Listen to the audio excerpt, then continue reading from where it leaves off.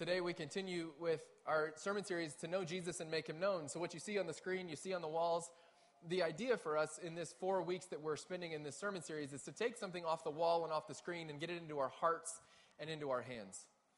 It is the heartbeat of who we are. It is our mission, but mission has a tendency to fall into the background if it's not spoken to, if it's not reignited and the flame of it reignited. And so what we're doing for 4 weeks is we spent the first two talking about what does it mean to know Jesus at a very fundamental level, what does it mean to know him and then to grow in him. And then the second 2 weeks, which starts today and ends next week, we're kind of going into what does it mean to make him known. And so what we're going to do today is let the Apostle Paul kind of be our guide. And what we're going to do is before we get into the tactical and the practical next week, we're going to actually just do some heart work this week because we believe that you have to want to before the how to. You have to develop a want to before the how to. And so we're going to be in the book of Romans and then Paul's letter to Timothy, and he's going to kind of work us through almost a framework of how do we develop a heart for others, a heart to make him known. And so we're going to put Romans 9, 1 through 5 up on the screen so you can read along with me. But before we start reading, I want to let you know that in chapter 8, which precedes this part of Paul's letter to the Romans, he says, if God is for us, who can be against us? Then he says this famous thing that maybe you've heard before, neither death nor life, angels nor demons, present nor future, powers, height, depth, nor anything else in all creation can separate us from the love of God in Jesus. It's this beautiful statement of our faith, of our security, of the beauty of relationship with Jesus that secures us forever, that keeps us in this beautiful protected space with God, that nothing can slow us down, nothing can erase what God has done for us. And so he follows that up, this kind of celebration of our security in Christ, with what we're about to read here. So he says, how beautiful is that? And then he follows it up with this. At the same time, you need to know that I carry with me at all times a huge sorrow. So he starts by saying how excited and wonderful and great the love of Jesus is. And then he says, and yet I carry a huge sorrow. It's an enormous pain deep within me. I'm never free of it. I'm not exaggerating. Christ and the Holy Spirit are my witnesses. It's the Israelites, he says. If there were any way I could be cursed by the Messiah so they could be blessed by him, I would do it in a minute. Or my family. I grew up with them. They had everything going for them, family and glory and covenants and revelation and worship and promises, to say nothing of being the race, the people that produced the Messiah, the Christ, Jesus, who is God over everything always. This impassioned pouring out of Paul's heart as he considers the glory of being in Christ, and then he considers those he loves who aren't. So he says he carries a huge sorrow at all times. Which asks us the question, for what do you carry a huge sorrow? When you look at the world, what creates enormous pain deep within? What breaks your heart? What gets you fired up? Is it when your sports team loses, when someone overshares on Facebook, and boy, isn't that annoying? When a politician you've never met says a thing you don't agree with? Is it the environment or global poverty or natural disaster? What is the thing that breaks your heart? Paul says his is for his people, the Israelites. Paul was a good Jew. His heart is breaking for the Jewish people who've rejected Jesus as the Messiah. They don't know salvation, and it consumes him. It consumes his thoughts. It consumes his prayers. And he says so much that if he could be cursed that they might be blessed, he would take that deal. If he could give up his salvation so that they might know it, he would take it. What consumes you? What consumes your thoughts? I would probably guess that most of the things we think about are not the eternity of ourselves or the people we love. Because we don't have time to consider those sorts of things. How many of you just went to a major holiday gathering, Thanksgiving, Christmas, and at some point you looked around and the majority of the people were staring at small black digital rectangles? And you had the thought, isn't this funny that we're all in the same room once or twice a year and everybody is wanting to be somewhere else? Everybody's distracted by their phone. It isn't a statement about phones, it's a statement about us, that we live in a world where it is easy to be caught up in something other than the thing in front of us. We are creatures of our connectedness in this age. And it connects us to now. The connectedness that we benefit from in so many ways is also the connectedness that keeps us in now. Technology doesn't look forward. Technology looks at now. Technology doesn't connect us to our eternity. It connects us to our next minute and our next tweet and our next like and our next share, to the new article, to the next sports score. Technology has now right in front of us all the time in an endless stream of different nows that are available to entertain us.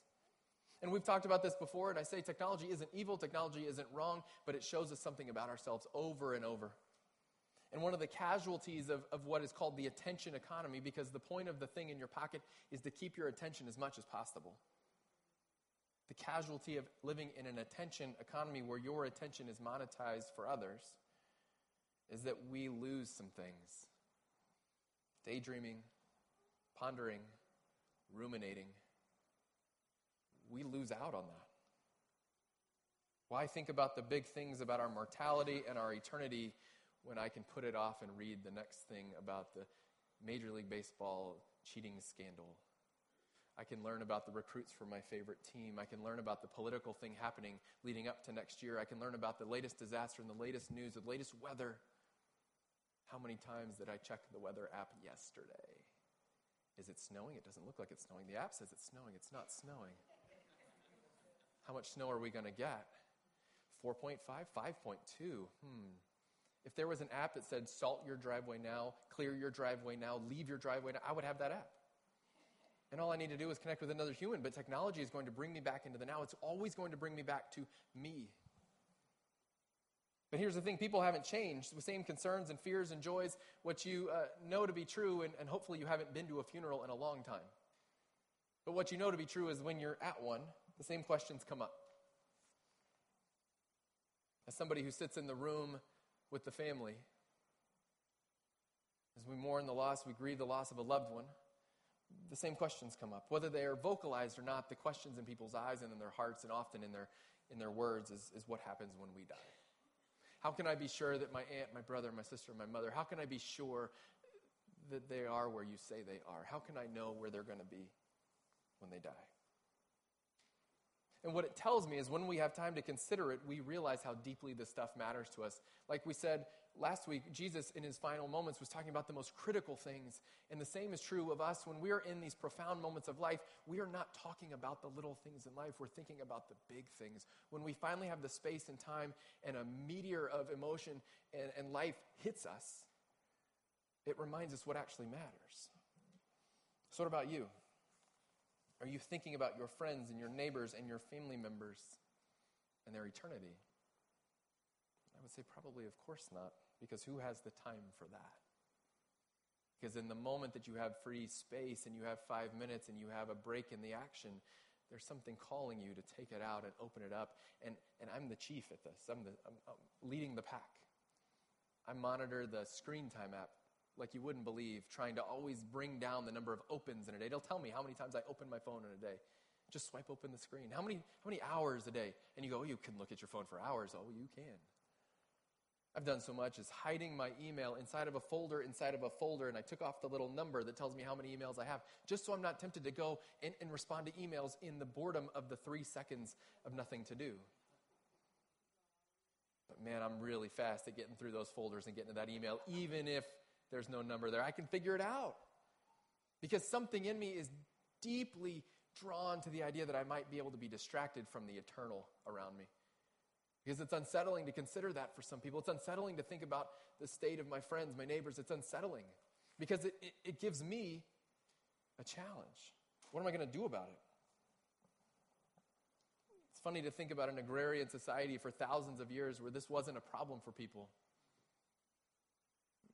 You don't think about Paul walking the streets of Jerusalem, being on the boat on his missionary journeys with earbuds in, trying to tune out the world. Peter comes home from a long day of fishing, and Peter's in his house getting all riled up watching cable news. This is not his reality. John the Baptist holding up the line as the next one's coming into the Jordan to be baptized because he's getting the Instagram filter just right on the previous baptism. Like, it's just not the reality. And it's our reality. It's something we have to deal with. So it's an additional hurdle on top of our own human nature that goes, how do we live in an eternal place when everything in our culture tells us to focus on ourselves right now? The advantage that the pre-industrial people had was they talked like to other humans in person.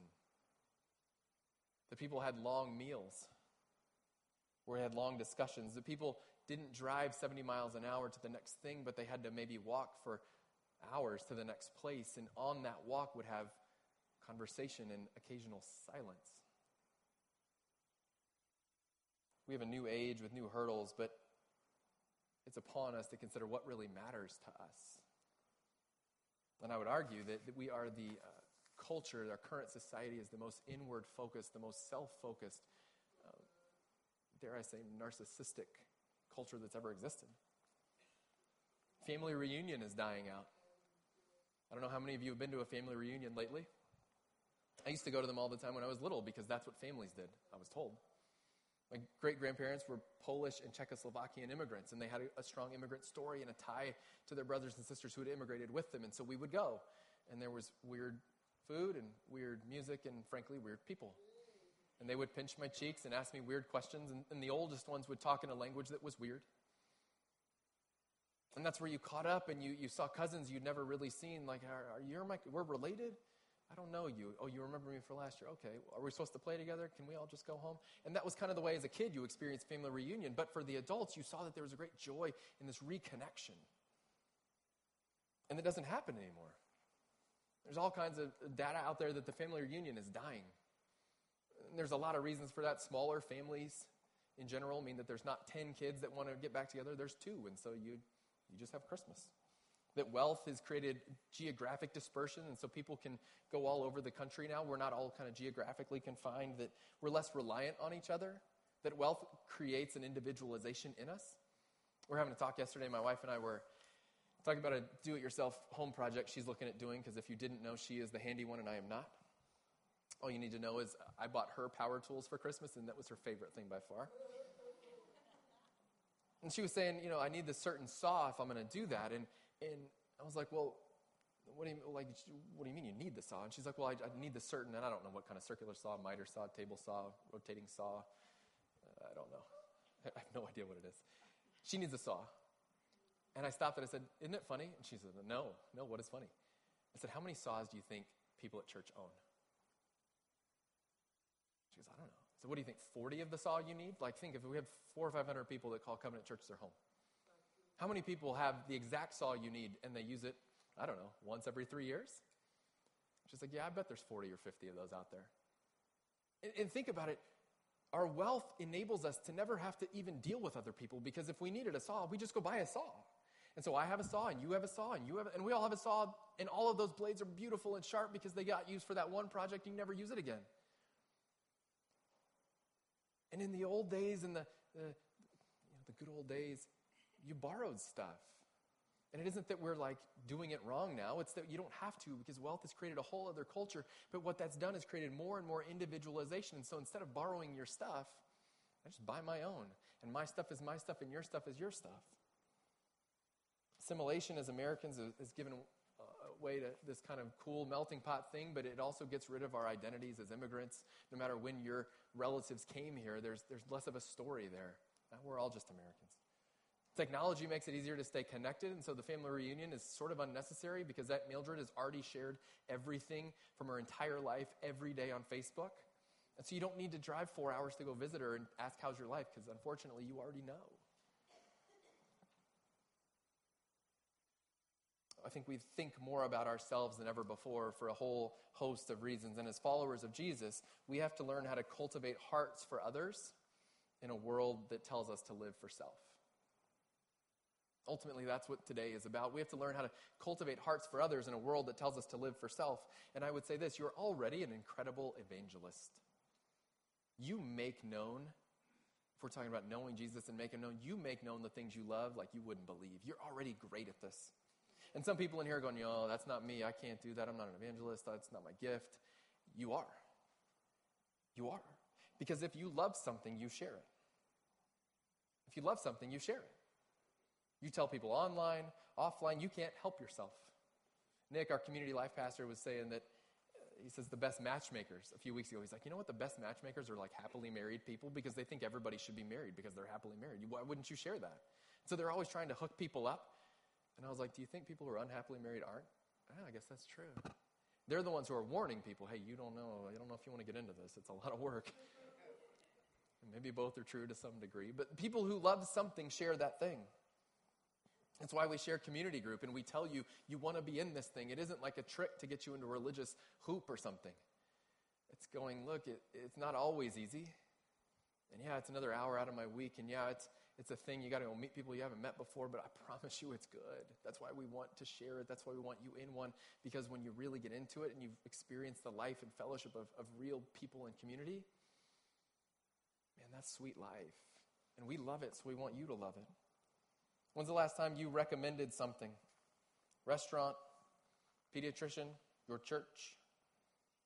We moved here a few years ago. We got tons of evangelism headed our way because every time we didn't know something, my wife would just ask. She put on Facebook, who knows a good pediatrician? And you got 40 responses. Hey, where do you buy this sort of thing? 40 responses. I would text a group of men going, do I shovel or snow blow or leave it or what? And they would tell me the right thing to do. They would know, and they'd, hey, you need this tool and this thing. You need to think about it this way. Go to this website. Why? Because people who were smart, they loved a certain thing. They shared that thing. You know what my wife didn't get when she said, who should we see as a pediatrician for our kids? She didn't get people who weren't happy with their pediatrician. People who don't love their doctor don't share their doctor with others. Hey, should I go see your orthopedist? Yeah, I got a really bad experience with him. You should definitely go. Oh, she was a train wreck. She was terrible bedside manner, but absolutely, you should probably check into that. It doesn't happen because you share what you love. If you love something, you share it. We went, and we were in Novi last week, which is like the hinterlands of the Detroit area. We had to go to a store. We were making a return from Christmas. I bought my wife jewelry, and we needed to go to an actual physical store to return this jewelry. And their online website said their return policy was basically no. That was it. I was like, can I return this? No. They said exchanges only, no second guesses, no buts, no ifs, ands, none of it. You can't. And I was like, well, let's just drive there. Let's take a day. Let's go have a field trip. And so we drive to Novi, and we're in the mall, and we go into this store, and we're ready to fight. We're like, these people are going to tell me I can't return this. You watch. And she walks in. She's got her fighting face on, and we take this box in, and we go to hand it to them, and she's like, listen, I know your policy said, and before she can finish the sentence, they're like, listen, if you don't love it, we want it back. And we want to give you your money back. Oh. Well, are you but your policy, so now we're fighting against them. We're like, but your policy said no. And they're like, no, we don't care what our policy says. If you don't love it, we want you to have something you love. And if you don't love it, we'll take it back and you can have all your money. We don't care. And so my great jewelry gift was now, I gave my wife cash for Christmas at this point, essentially. So the jewelry we returned, the power tools, she's very excited. And there was one part of that gift that was given by somebody else. And so we couldn't get our money back on that because it wasn't our money that bought it. And so she goes, okay, well, what about this one? And I said, yeah, go pick anything out. Pick something out. We'll just exchange it. It's fine. Don't worry. She goes and she picks something out that she actually likes. She brings it back and she goes, listen, there's like a $20, $30 price difference on the thing I like versus the thing I want to exchange. And they said, we want you to love it, so we're going to call it even. And we were coming in for a fight. And they had this whole concept of evangelism. They had it down. Because I'm telling you the story. It's Kendra Scott, okay? So now we've given them their due. Insane. Because their policy says we don't take returns, and you walk in and they go, forget that. We want you to love it because they know that if you love something, you share it. And so coming in for a fight, we left, and my wife says, you can buy me that anytime. Because of that policy, because of the way they treated us, because of the way that they created this great experience and this love for, yeah, you can buy me that anytime. Which we were going, we're never shopping here again, these fools. And we left with this incredible experience because they got it. When you love something, you share it. And their whole store policy once you walk in is we want you to love it because they know better. What better advertising than creating love in others? Which creates a question in us. Is it possible that our problem is not that we don't really love evangelism, because we seem to do that pretty well? Is our problem that we don't really love Jesus?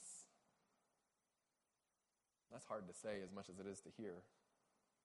We share what we love, and the question is, if we're not sharing Jesus, is it that we just don't have a great love for Jesus? Because if you love something, you share it. Who do you share it with? You share what you love with those you love. So first, if you love something, you share it, and then you share what you love with those you love. Now maybe you're different, and you share with complete strangers your new dish soap that really works to cut the grease, or that Netflix documentary that you think everybody should see, your new golf clubs or car. Maybe you just walk up to random people in restaurants and say, I need to tell you about my new car. Probably not. You probably share it with people you care about. We also warn people we love if we see danger coming. Don't buy that car. I just saw this negative news story. It will explode. Or don't vote for that person because bad things will happen. Or don't eat that thing because it will kill you. We warn people we love too. We don't warn random strangers. Again, you walk in a restaurant and you're not going to go up to a table and be like, do you know how much saturated fat is in that? But if someone you love is trying to order it over and over again, you go, hey, let's be heart happy here. Why? Because you have to love someone enough to risk relationship with them.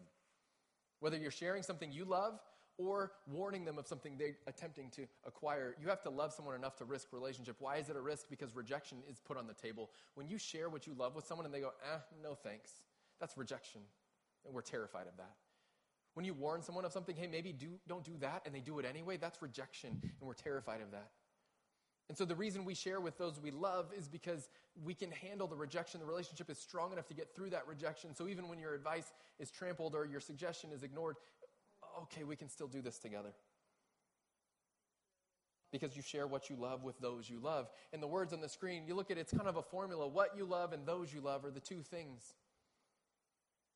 So the question is, if we lack the heart to share Jesus with others, which of those two is the problem for us?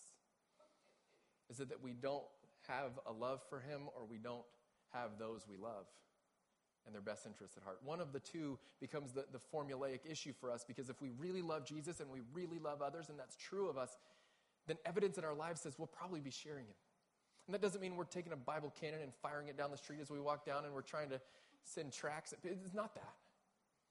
It might mean that we're intentionally engaging in relationship and deepening our walk with others so that we might slowly show the love and grace of Christ. But if that's not an agenda in our mind, if that's not a thought when we think about those we love, then maybe something's missing. Paul goes on in Romans 10. He says, believe me, friends, all I want for Israel is what's best for Israel. Salvation, nothing less. I want it with all my heart, and I pray to God for it all the time. I readily admit that the Jews are impressively energetic regarding God, but they do everything exactly backwards. They don't seem to realize that this comprehensive setting things right, that is salvation, it's God's business. And most flourishing business it is. Right across the street, they set up salvation shops and hawk their wares. He's speaking of their religious things. After all the years of refusing to deal with God on his terms, insisting instead on making their own deals, they have nothing to show for it. So Paul is now looking at his Jewish brethren, and he's going, look, I want nothing more than salvation for them. I want nothing less than salvation for them. I want my brothers and sisters, my Jewish friends and relatives, I want them to know the Savior.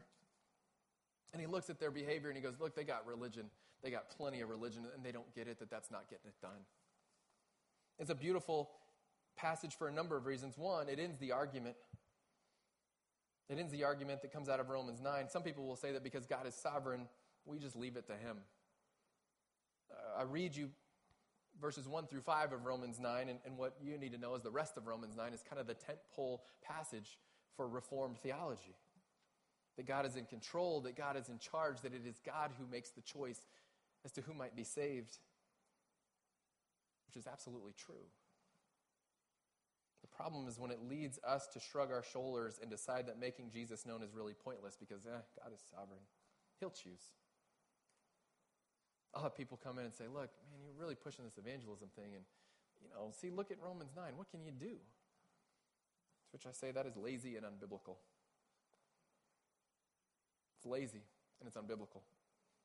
Because Paul is the one who says it in Romans 9, that God is ultimately in control, that God is ultimately in charge. And then in Romans 10, Paul then creates this invitation to participation for us. He knows that God's in charge, and he still says it breaks his heart. He wants with all of his heart, and he prays with all of his might that God might give them salvation. Now, if we were just to wipe our hands and leave it to God, is that what Paul is doing?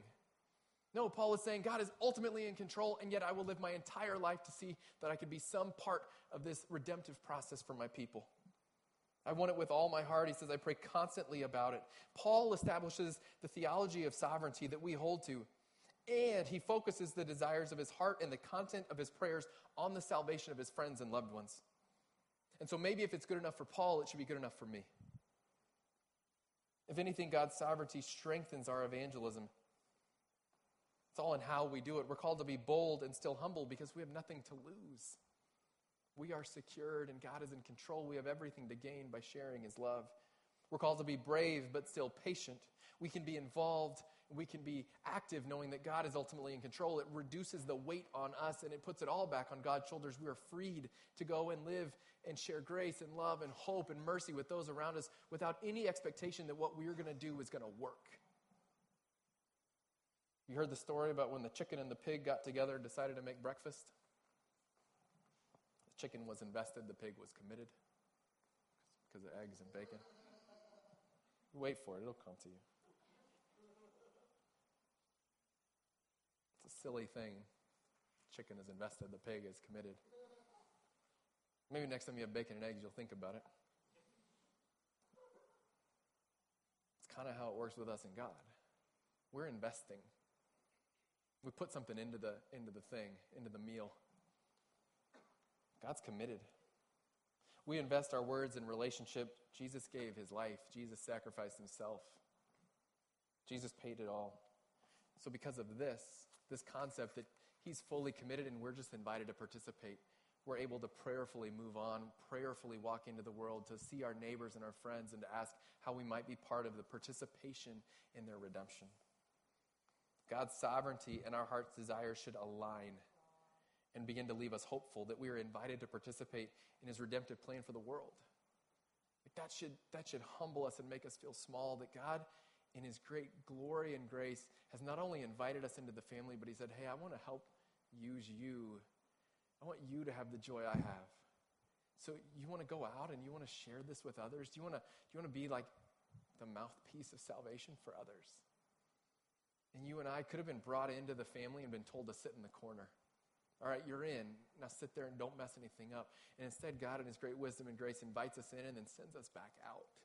And he goes, you're safe, and now it's time for you to go and do and experience what I've done. Great quote from St. Augustine says it this way: pray as though everything depended on God. Work as though everything depended on you. It's this beautiful tension of going, I will pray as if everything depends on God, because ultimately it does, but I'm going to work and use my life as if everything depends on me, because let me not be found lazy. Let me not be found wanting. Let me not get to the end of my life and go, if I just would have leaned in there, if I just would have said something here, if I just would have been a little bit more open about that stuff. Go back to Paul one last time. He's going to summarize this as we close today. To 2 Timothy, Paul says this. He says, run away from infantile indulgence. Run after mature righteousness, faith, and love, and peace, joining those who are in honest and serious prayer before God. Refuse to get involved in inane discussions. They always end up in fights. God's servant must not be argumentative, but a gentle listener and a teacher who keeps cool, working firmly but patiently with those who refuse to obey. You never know how or when God might sober them up with a change of heart and a turning to the truth, enabling them to escape the devil's trap where they're caught and held captive and forced to run his errands. We use the Message translation today because it just unlocks in real language what's really happening. Run from infantile indulgence and chase mature faith. God is calling us to be a people of hopeful hearts. He says you never know when God might give someone a change of heart. And you and I, if we're honest, we look around the world and we go, gosh, that one's beyond redemption. Nothing I can do there. That's beyond my hope. That's beyond my scope. And the reality is none are beyond redemption. That there is no person too far that the love of Christ can't bridge the gap. That you and I know that from our own stories. You know that from the stories, the radical redemption stories that we have in our lives. My wife and I were praying for somebody recently. Furthest person from redemption I can imagine. Acute, painful place of our life. I said, before we pray about what to do, before we pray about how to act, before we pray about what's going on in this hyper-complex part of our life, first thing we're going to pray is God's redemption. Because this person is far over the waterfall and then some. And we kneel and we say, God, just first redeem them, save them, restore them, something. Because it's getting messy. But our first hope is that not too far, that God can do a work. Who have you written off? Because God didn't write you off. And the way that we cultivate a heart for others is to remember what was first done for us. We are here on this planet to cultivate hope, to be sowers and reapers of hope for the world in our own hearts and on behalf of others. He lays out how we do that.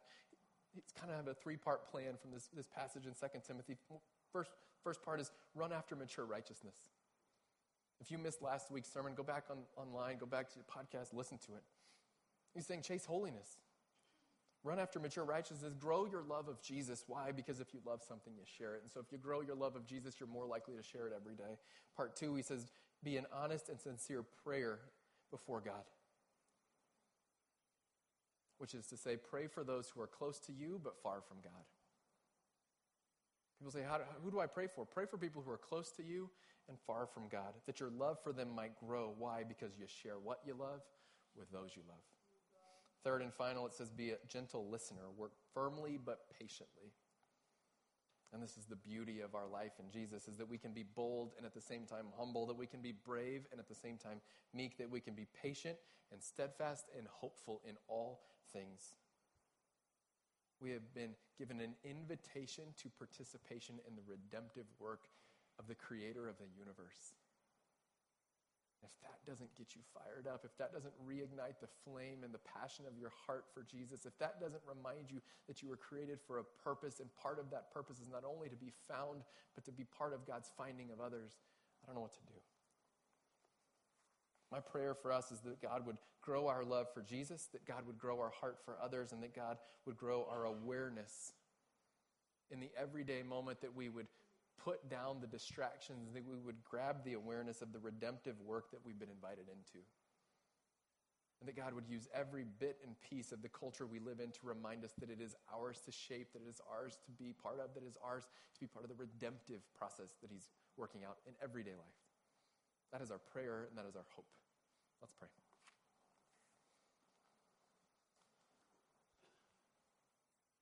Lord, thank you for the unfathomable love that draws us in. Thank you for the unfathomable grace that says none of us were beyond redemption. Thank you for the reminder that no matter where we are, that no matter what we've done, that you still invite us into the family. You invite us to be called sons and daughters, to experience your depth of grace and forgiveness, to know what it means to be whole again. Thank you. Father, use that remembrance and that beauty to remind us that it is ours to then, again, unfathomably, to be included in your redemptive work in this world.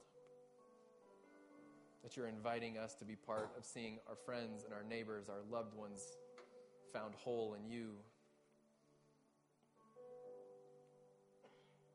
That the broken are made whole only in you, that the lost are found only in you. Lord, that you want to use us as part of that. So, Father, we thank you for including us. Thank you for inviting us. We love you. And we pray in Jesus' name. Amen.